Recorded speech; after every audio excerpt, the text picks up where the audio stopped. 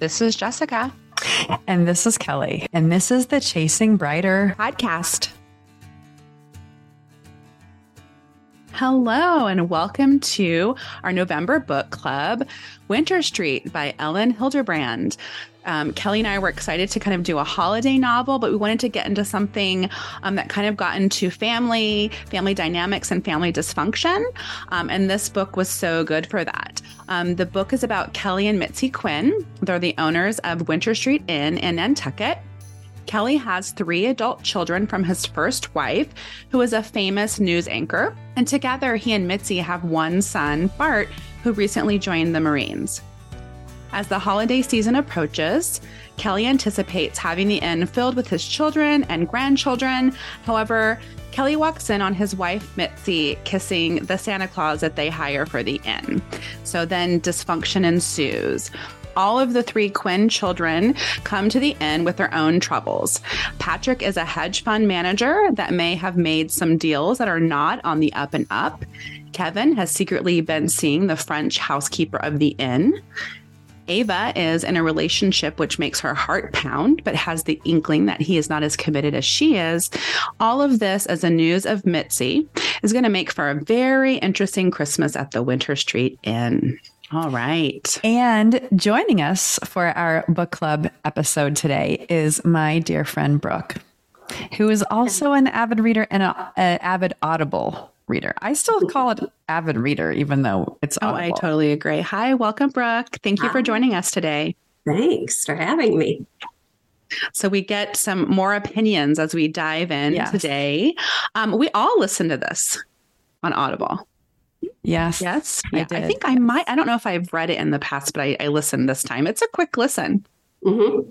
It's a good listen. Yeah.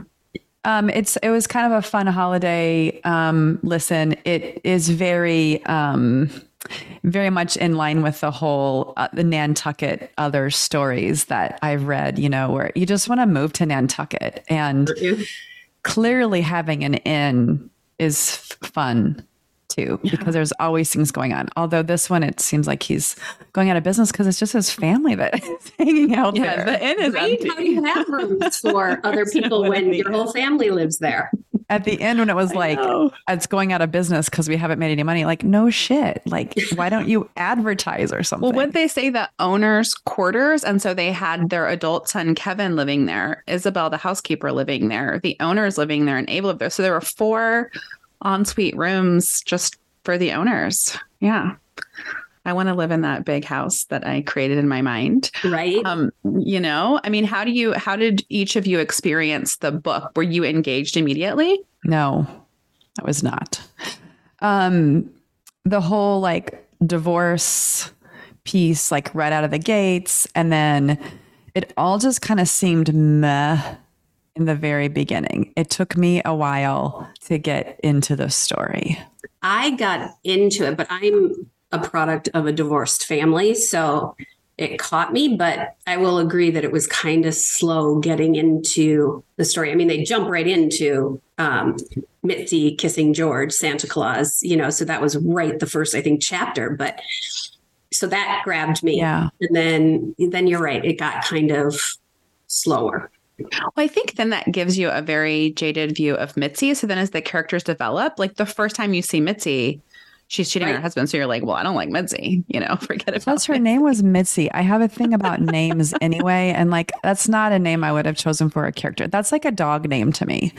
Sadly, if anybody has friends named Mitzi, no offense. Well, and then they talk about her outfit, her Mrs. Santa Claus outfit. Yes. Like the hooker boots. And so she was really portrayed as the hussy. Hussy. Yeah. And I feel like, so the whole family, right, comes together to kind of help Kelly, right? Because his marriage is disintegrating and his son, youngest son, went off to the Marines. So his children from his first marriage with Margaret come, and even Margaret comes. And so you're automatically like, oh, I love Margaret. Forget Mitzi.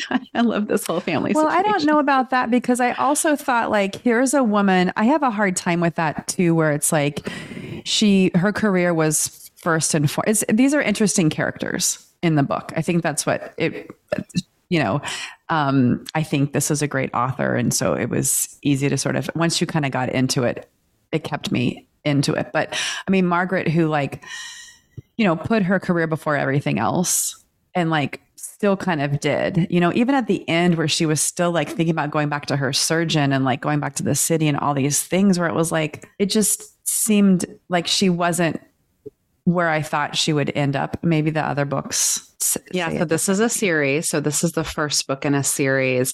So I think that's a great theme that comes out. As women, we often are kind of made to believe that we have to choose our career or our family.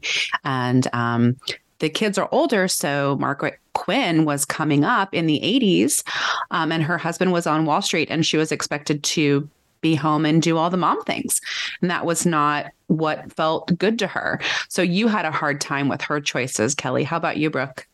I actually respected those choices. And I like that she kind of stood her ground. And it was sad. I think that they ended up Kelly and Margaret got divorced because I think if they could have just made it through a couple of those really hard years, then they would have been really good.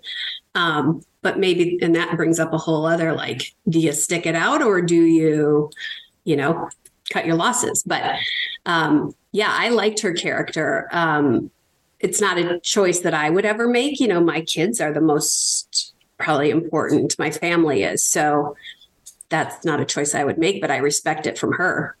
Yeah, I absolutely respect it. And like we were saying, she's a main huge anchor for a major network. And so she's traveling the world and you have to make those sacrifices. And it's it could be possible with this supportive partner. I personally think it's hard for two partners to have big careers, right? So someone, I think for a successful relationship, someone kind of has to go on the back burner, I personally think. And so I think Kelly, it's not I don't know, whatever.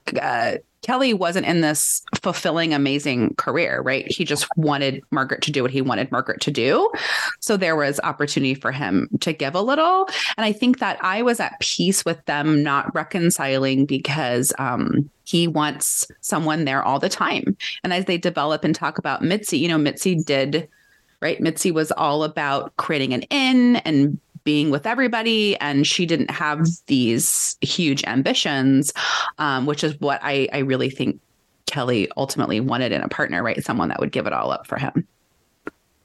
I think the sad part, though, was the Ava, the younger daughter, who it just seemed like she never got enough time with her mom. Yeah. That was the part that kind of bothered me. At the end, when Margaret came and got in bed with her, just surprised her on Christmas. And she's like, just be mine for a little bit longer. Because nobody else knew. And it was so heartbreaking to me that there's this adult that's still, I think you'll always need your mom, but that still needed that comfort and wanted her.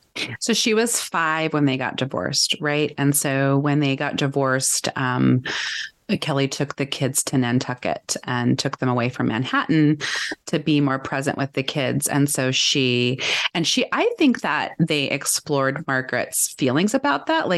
What if she stays, I want her with me, but if she stays with me, she'll be raised by nannies. And if she goes with her dad. And I think still as a society, we totally judge moms and not dads.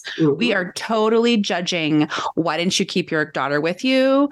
Meanwhile, but she got to be with one parent. I think that's still so hard for us to not judge a mother when she's not with her kids. Yeah, for sure. I do it, and it's hard to just stop myself, but I do put yourself in that person's shoes and making that decision. And it's she was thinking what's best for my daughter, not what I want. But that's tough. I think that's really tough. Ava's character annoyed me.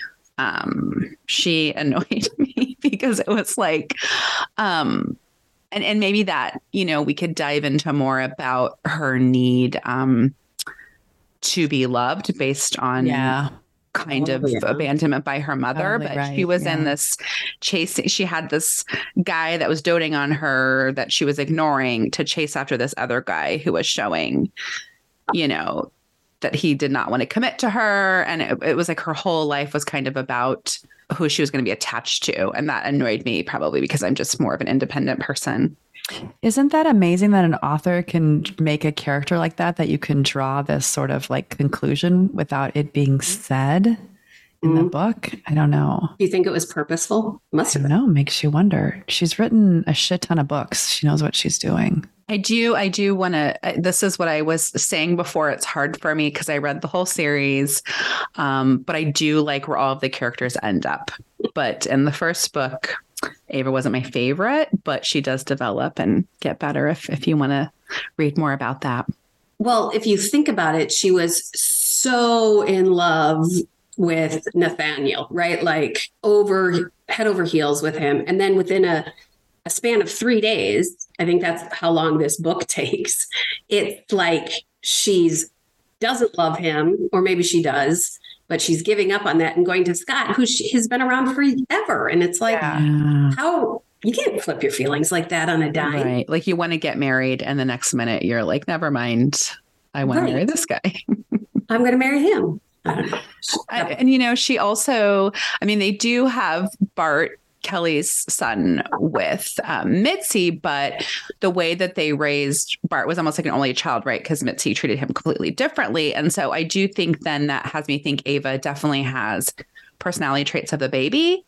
You know what I mean? Like she kind of wants, I don't know, kind of entitled a little bit, or like loves love, or whatever the characteristics are of a baby. I think kind of, I see that like she's a little emotionally immature.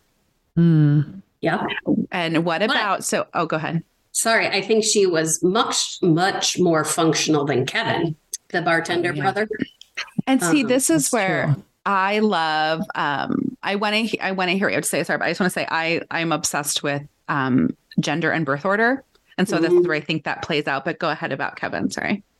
No, I just, I don't even remember how old he was, 28, maybe, I don't know, but something like that. Yeah. I think he was in his 30s. Was he? Okay. I think so. I did feel bad because I know people that have done the whole, like getting married right after high school, and then you change, you grow, and the person that you were with. So I felt sorry for the situation with his ex-wife. But then I think that the parents, Mitzi and Kelly, probably Kelly more so, totally enabled these children to depend on him and live in the inn and for sure, not have to be out on their own. So, I think there were a lot of codependent relationships in this book. Absolutely. And I think so much fallout from the divorce. Like if you want to dissect everyone's relationships, and so shortly after they moved to Nantucket, Kevin attaches himself to this girl, right? And then marries her, and then isn't able, because of, I don't know, the kind of person she was, like he drops out of college and he drops out of culinary school, and isn't able to be an functioning independent adult. Kind of a lost soul in that way. Mm-hmm. Mm-hmm. But also the middle child too. So interesting, right? So it's like, I'm kind of a people pleaser, Are you a middle child, Jess? I'm youngest, just us two. Two of us. Yeah. Yeah. Our mom's a middle.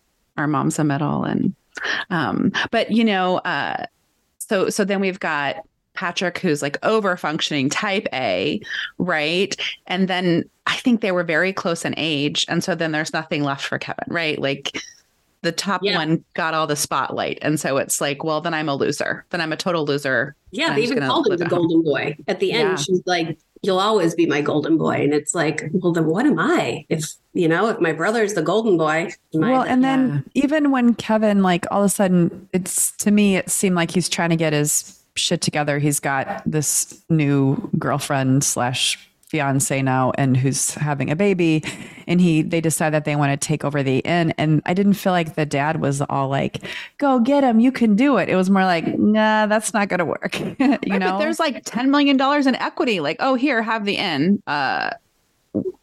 right? What do you do when you have, I don't know, right? Didn't they say the N was worth like $7 million? It's just $4 million. I'm so sorry.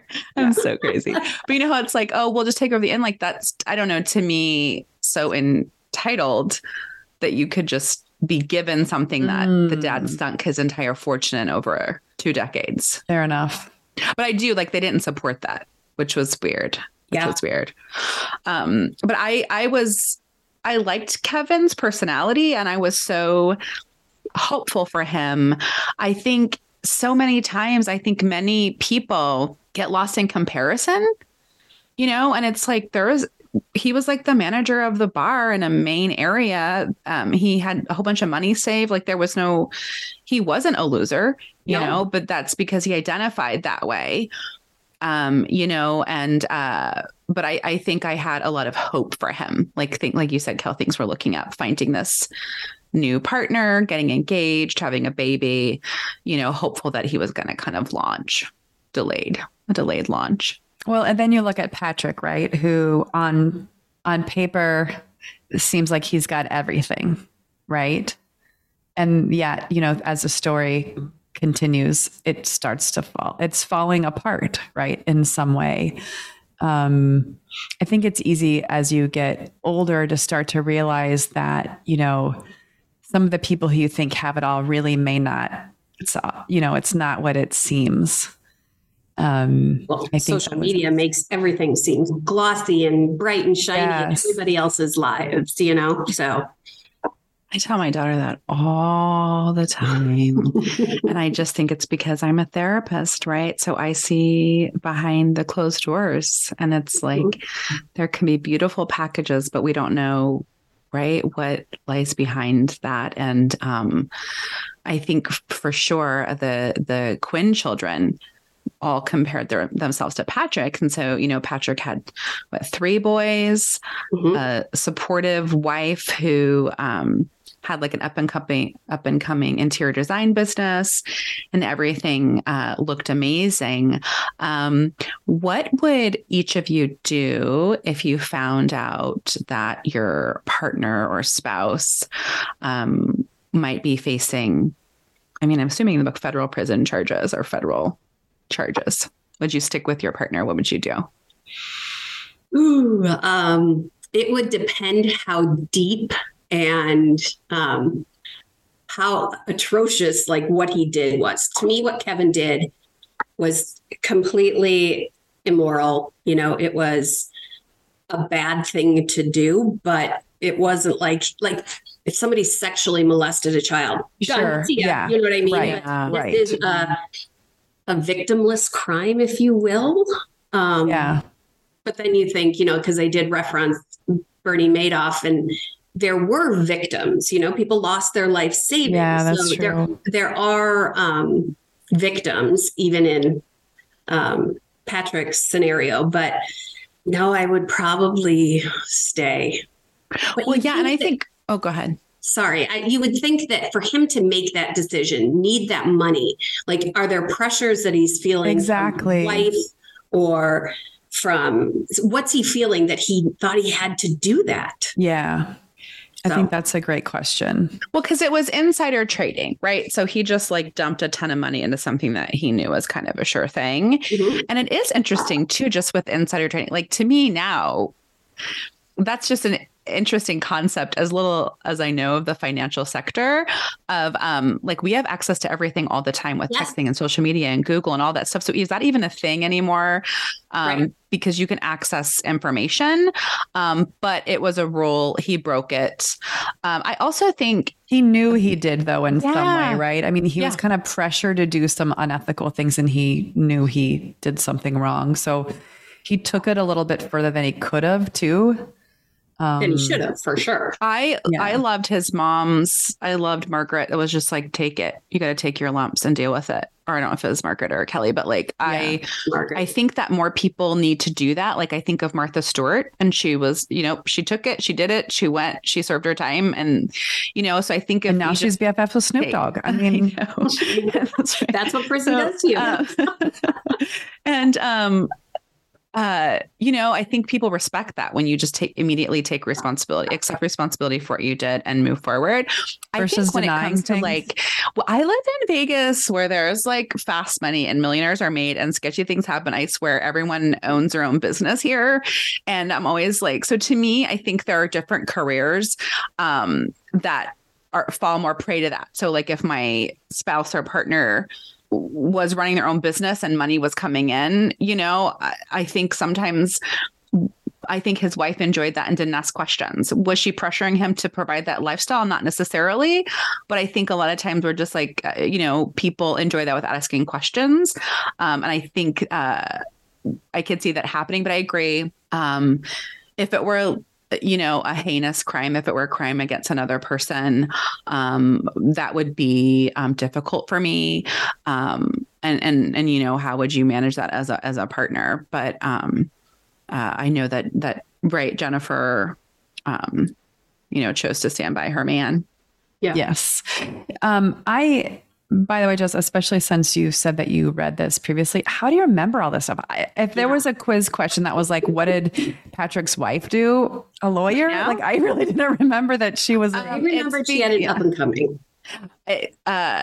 So I have by the way, I'm not trying to brag about it, but I have a really good memory where it is a fault and you wouldn't want to live with me. But I guess I have a really, really good memory. I know like what someone was wearing in 1995, but I re-listened to this book and also all of those characters develops. Like Jennifer was like 1% of the book, but she becomes like 50% of another book. So that's why you remember more of her life. Well, I have a horrible memory, so I'm probably happier than you, Jess, because I just forget. I know. No, I'll be like, do you remember in 2004 and you called me, we had an argument and you, I try not to, but I'm sure my husband, it's probably tough because he doesn't, it's like my middle is just like my husband where you come, even when he was little, like, how was school? I don't remember.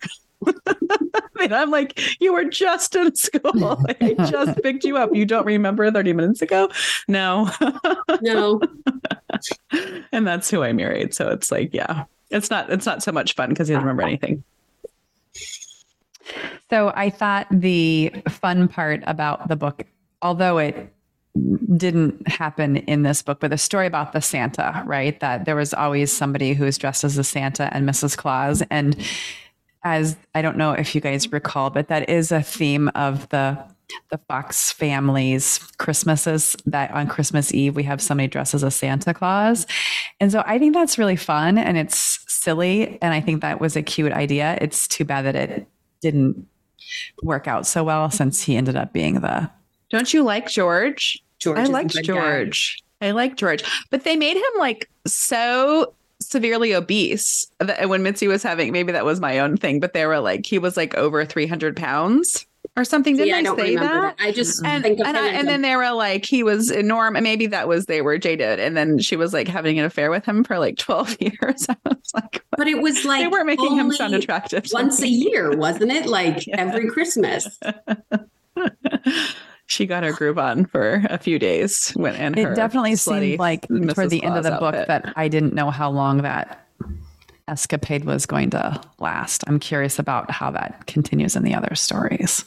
But 12 years, 12 years. Yeah. And I thought it was really the dinner, the final dinner, the Christmas dinner. And I'm sorry if I'm jumping ahead, but the Christmas dinner when she saw Mitzi saw Margaret there.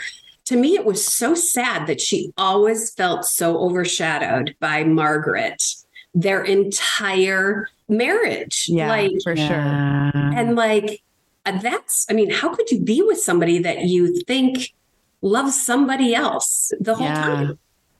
And it's like, I think that Kelly, he gave up everything and did every single thing Mitzi ever wanted and showed her. And it's interesting to me. I don't know how I would handle being a second spouse. I guess I would say that. You know what I mean? I don't know how that would feel for me if I were married to someone that did everything else first with somebody else. Well, and if that other person is very famous. Yeah. And then she's famous and gorgeous. Too. Yeah. Right. That would be hard. Yeah. I think that would be hard, but I think it's also It's sad. It's really sad that she was that. To me, it's sad that she was that insecure. And wait, because for sure. he like, I can. There is something special about a relationship with the parent of your children, right? There's going to be a bond and a connection, and you have to co-parent and be there. So there's going to be a relationship, and so it's sad that she was so insecure. But also, I thought Mitzi was like a sad character in this book, right? Because everything was like about her son Bart. And so as soon as Bart became a little bit independent, when he was like 8 or 6 or something, that's when she started the affair.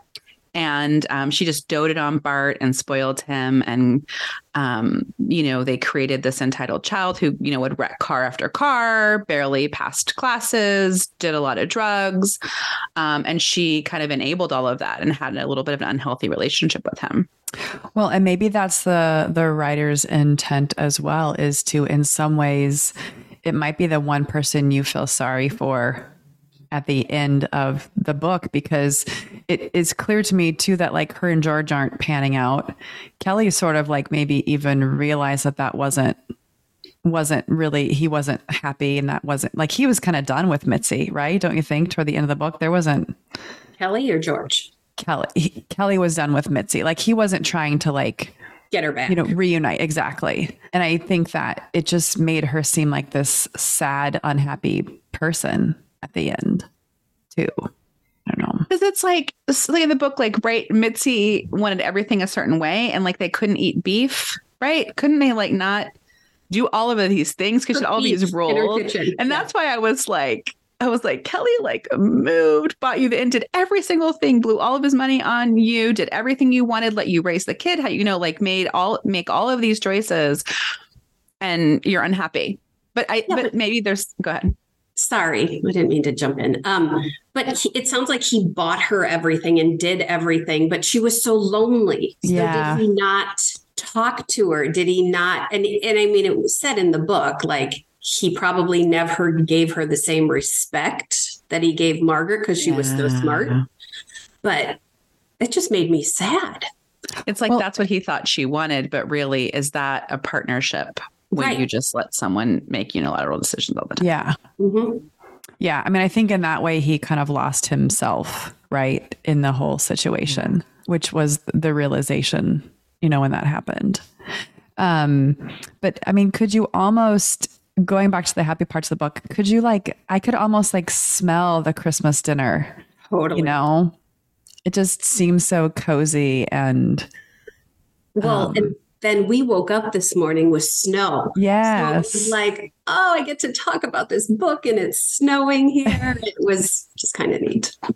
That the meal and the food, and how Margaret seamlessly kind of came in and helped pull things together a little bit.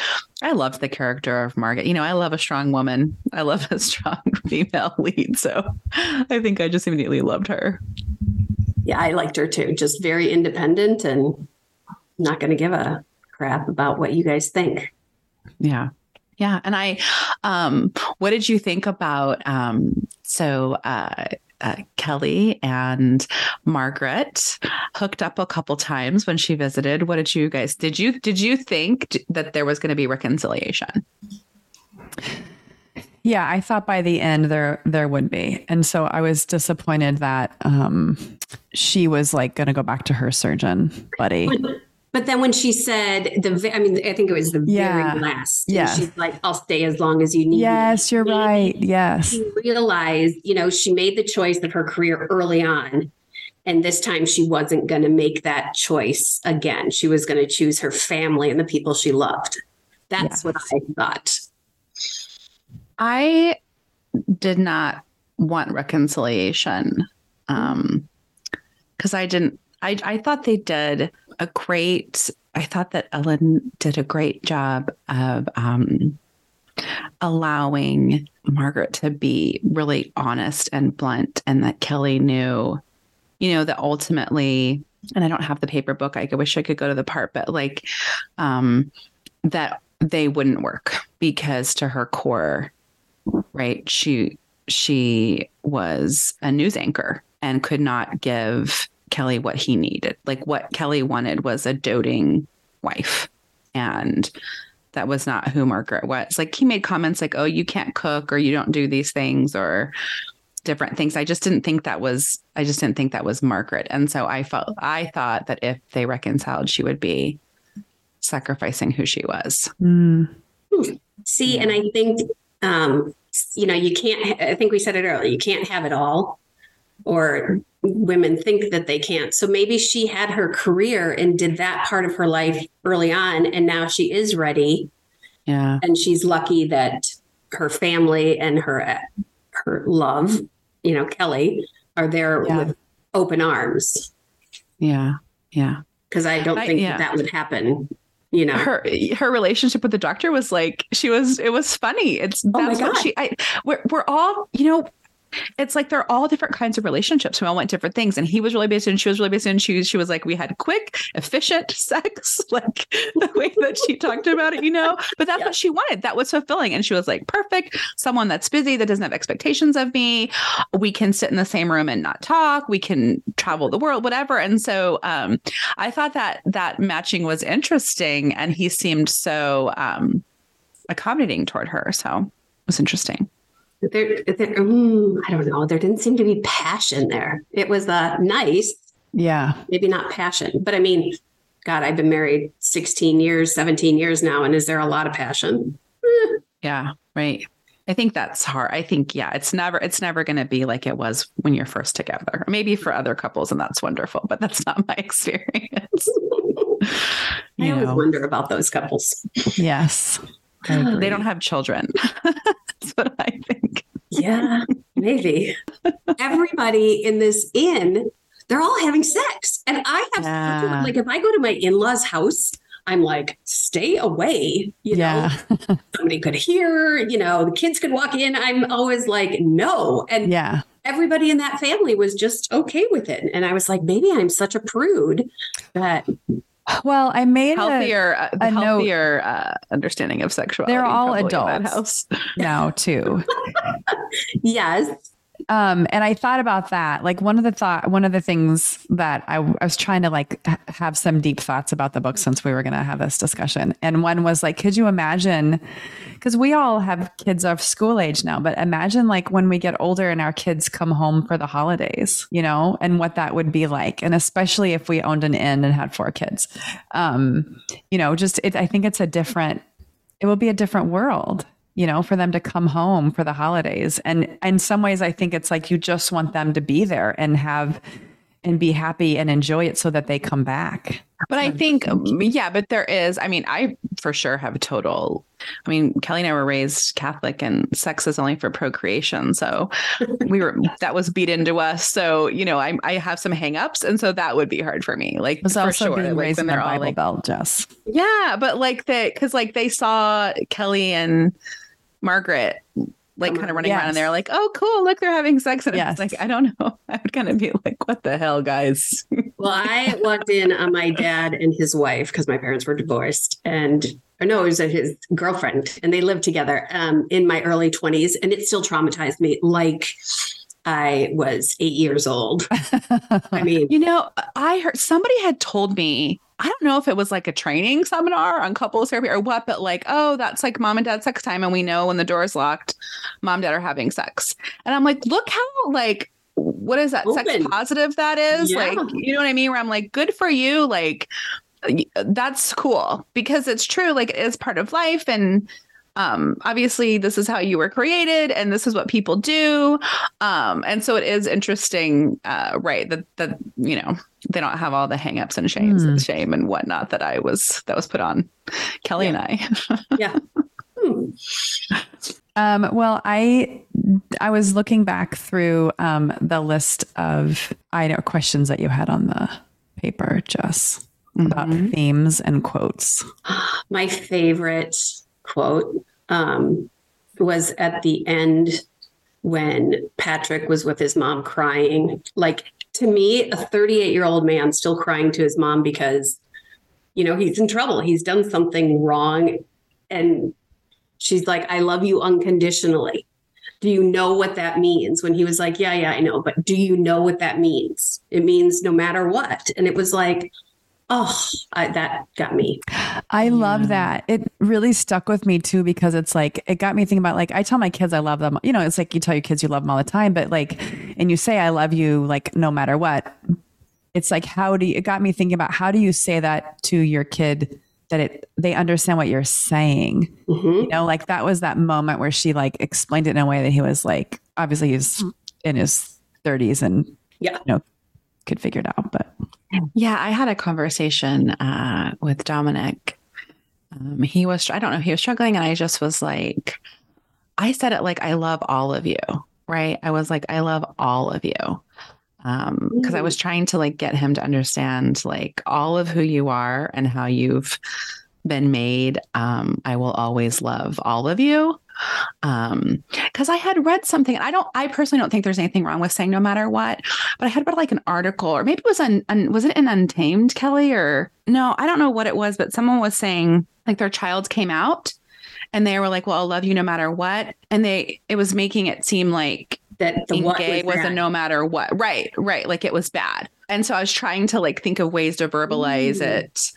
So it wouldn't be like I'm going to love you no matter what. So even when there's a big bad part of you, I mean, I love you. And so that's why I was trying to like find a way to verbalize that. Like, I love all of you. That's right? a good point. That is a good way to do it, though. That's the thing too, is because if you say you love the kid unconditionally, they're like, okay, well then I'm just not going to do anything you say. Yeah. Maybe that's what I've been doing wrong. She said she'd love me if I told her to shut up. So I'm going to test that one out today. Yeah, I think Kelly and I wanted to pick a holiday book, and I wanted something that was messy. I didn't want a Hallmark movie type book where everything was wrapped up in a tidy little package at the end. And I wanted something real. And I know obviously their mother's a millionaire famous person and they live in $1 million home, but everyone has problems. Everyone has issues and struggles and problems and dysfunction.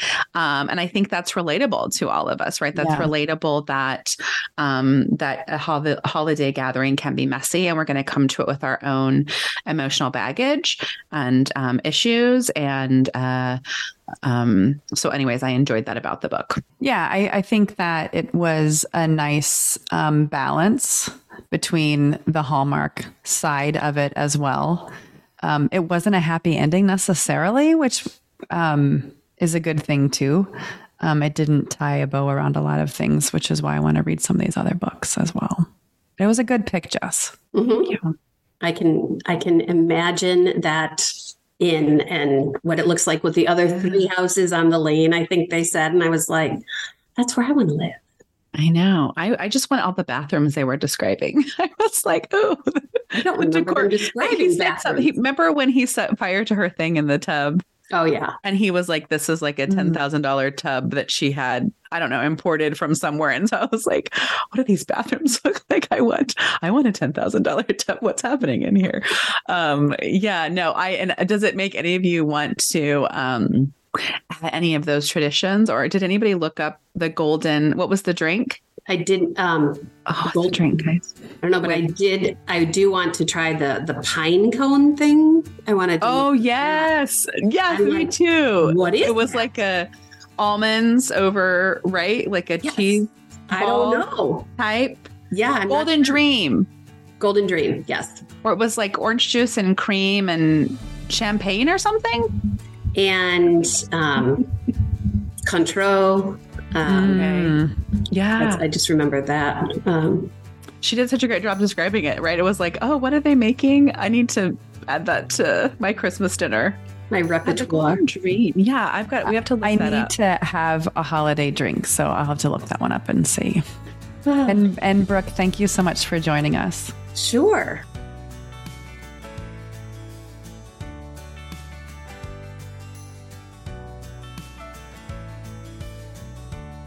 Thanks for listening and joining us today. And don't forget to follow us on social media at Chasing Brighter or on our blog, chasingbrighter.com.